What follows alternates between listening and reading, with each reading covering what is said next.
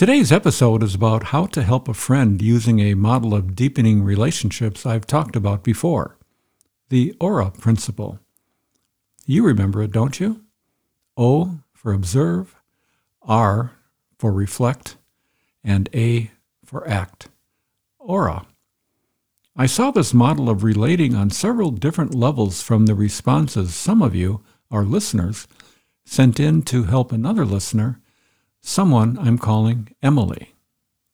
For episode 197, Emily wrote in, feeling overwhelmed at how to develop relationships. She said she has no friends and is lonely. I'll read what she wrote in a minute. I then asked all of you this question near the end of the episode. It's this. How do you react internally to Emily's words? How did you feel inside about what she shared? Then, what would you do or say to her in response to her comments? How would you respond to her if the two of you were in a coffee shop having a private conversation with each other? Before we get into your responses, though, Carol has something to say. Welcome to You Were Made for This. If you find yourself wanting more from your relationships, you've come to the right place. Here you'll discover practical principles you can use to experience the life-giving relationships you were made for. And now here's your host, John Sertalik. Thank you, Carol. As with every episode, our purpose today is to help you find more joy in the relationships God designed for you. Our listener friend Emily certainly isn't experiencing any joy in her relationships.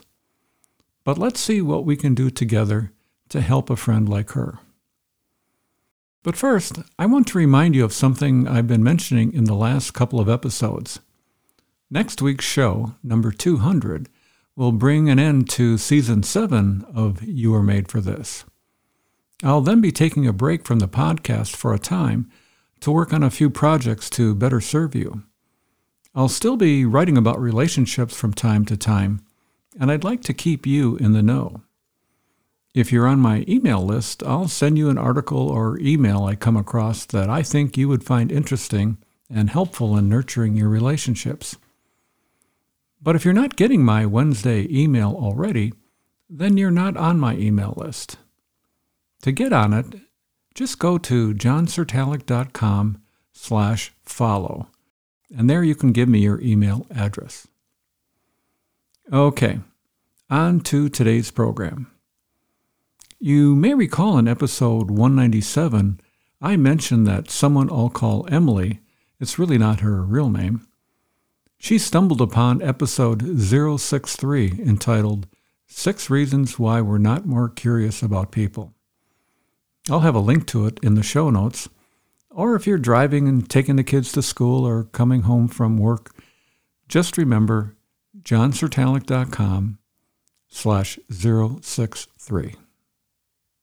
Emily came across this episode 2.5 years after it first aired. Listen as I read her comments about it. I found this page because I was trying to do some research into what is wrong with me. I grew up in a very strict and often abusive household where it was constantly drilled into my head that if people wanted you to know something, they would tell you. And I was made to feel stupid for asking anything that should be obvious. We were basically shamed out of our curiosity as kids and taught to accept everything at face value without asking any questions. Now, almost 40 years old, I am so frustrated by the fact that I don't have any real close relationships. I don't know how to be curious about people, and even when I want to be, I have no idea what to ask. I feel like I don't even know how personal relationships work. I don't know how often you're supposed to reach out to people, and exactly what parts of their lives you should be involved in, or how often to reach out. It sounds so silly, but it's my reality. I don't know how to make and keep friends. I'm sure I come off as selfish and self-centered, but really, I just don't know how this all works. and I get overwhelmed by it. So again, the question I asked of our listening audience is, how do you react internally to Emily's words? How do you respond to her if the two of you were in a coffee shop having a private conversation with each other? Our first listener response in answer to this question comes from Marilyn from Minnesota. She writes the following. John, I felt like crying for this person sharing her relationship problem. I hope she has been getting some counsel over the years for it. When I enter an unfamiliar culture, I seek out a mentor or cultural guide to walk me through the confusing web. I can ask the questions that come up and the person can give valuable advice. I believe this would be a help to this person. But how can she even find someone to do this? This is the dilemma. I would love for this person to be my friend and experience life with her as a cultural guide and friend. But I suppose that's a crazy idea, as a blog or a podcast is not normally used for such things. I had parents exactly the opposite from this individual. When I was very young, we had a missionary in our home for dinner. As we talked around the table, I felt free to ask him a question. In response, he complimented me for asking the question and encouraged me to continue that practice. Interesting how that one compliment thrust me forward to get to know people by asking questions. This was also a lesson for me in later years to encourage and strengthen children in little and big ways. You never know the effect it will have. I think you've done programs, John, on asking good questions. Always an excellent topic. Some people are so good at it, and some are at the opposite spectrum. I really like Marilyn's response. I like, for one thing, how she observed what was going on inside of her after reading Emily's comments. I felt like crying is what she said.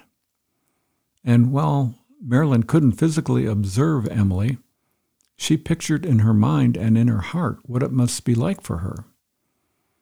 This enabled Marilyn to reflect on her own experience of being in an environment that's unfamiliar.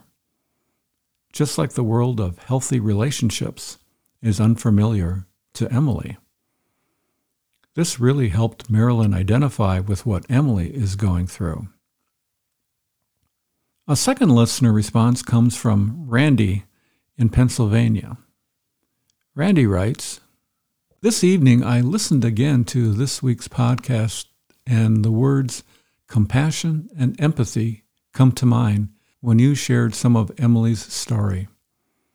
It reminds me of the broken world we live in. None of us are born into perfect families, and no doubt the baggage, hurts, and scars can be passed on from one generation to another. I think of Emily as a little girl who was conditioned to think so poorly of herself. It defined her and her ability to relate to others, because at home she was made to feel stupid, which likely shut her down emotionally. Here she is around 40 years old and living emotionally imprisoned to being the, quote, bad, stupid girl that her abusive parents brought her up to think about herself. In many ways, I can relate, as I regularly struggle with relational interactions and often feel like I don't go very deep with people. I can look at possible whys. A father who didn't speak much. He loved us dearly, but his actions were his voice, not his mouth. My mom grew up with a very critical mother. Hate to say it, but I picked up a bit of that type of thinking.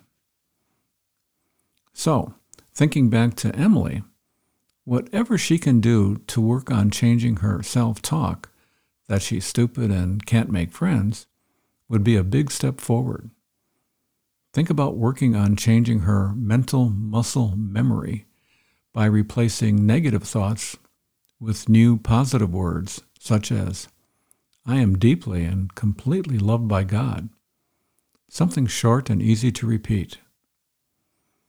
John, this is a very good exercise as what you have done by sharing this story and seeking input. It helps us to do our own processing while taking steps forward in our own growth and healing. Thanks. Yeah, I like Randy's phrase, mental muscle memory. Yeah, that's really effective. Mental muscle memory. What can we do to strengthen our mental muscle memory? As with Marilyn, I really liked Randy's response. He first of all observed the compassion and empathy that rose within him as he heard Emily's story. He observed what her childhood was like as Emily shared parts of it. It caused Randy to reflect on his own growing up years, which allowed him to more easily identify with Emily. He also offered some action that Emily could take. So what does all of this mean for you? There are people like Emily all around us. Maybe even you're one of them.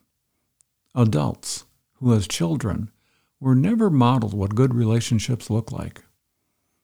People just stuck in their relationships because they don't know what they don't know. The Aura model of relating is a simple way of remembering what you can do to help a friend. And we just touched upon the very surface of the 3 components of this principle. There's so much more to observing, reflecting, and acting that we just don't have time to cover here. After Season 7 of this podcast ends next week, I plan to spend more time developing this concept so I can pass it on to you.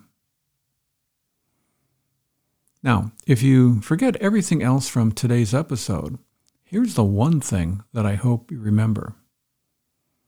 Today's episode about how to help a friend struggling with relationships shows that the Aura principle of deepening relationships is a useful relational tool. Observe by watching and listening. Reflect upon what you observe and what it could mean. Act based on what you've observed and reflected upon. Finally, I want to stay in touch with you from time to time after season ends next week, as I mentioned. And again, if you're on my email list, I'll occasionally send you information I come across that I think you would find interesting and helpful in nurturing relationships. And if you're not getting my Wednesday email already, you're not on my list. So to get on it, just go to johnsertalik.com/follow to get on the list. In closing, I'd love to hear any thoughts you have about today's episode. I sure hope your thinking was stimulated by today's show to think about how you can apply this simple relationship model, Aura, with the people in your life. It comes in handy for all kinds of relational interactions, especially when you want to help a friend. When you relate with others like this, it will help you experience the joy of relationships God desires for you. Because after all, yeah, that's right, you were made for this. Well, that's it for today. If there's someone in your life you think might like to hear what you've just heard, please forward this episode on to them. Scroll down to the bottom of the show notes and click on one of the options in the yellow Share This bar. I have one more listener response to Emily's dilemma that I'll share with you next week in episode 200 to close out season 7. And then I'll share my own thoughts in response to Emily's challenges. I know you're going to like next week's program, and I'm confident you will find it helpful. But until then, don't forget to spread a little relational sunshine around the people you meet this week. Spark some joy for them. And I'll see you again next time, for the last time in Season 7. Goodbye for now.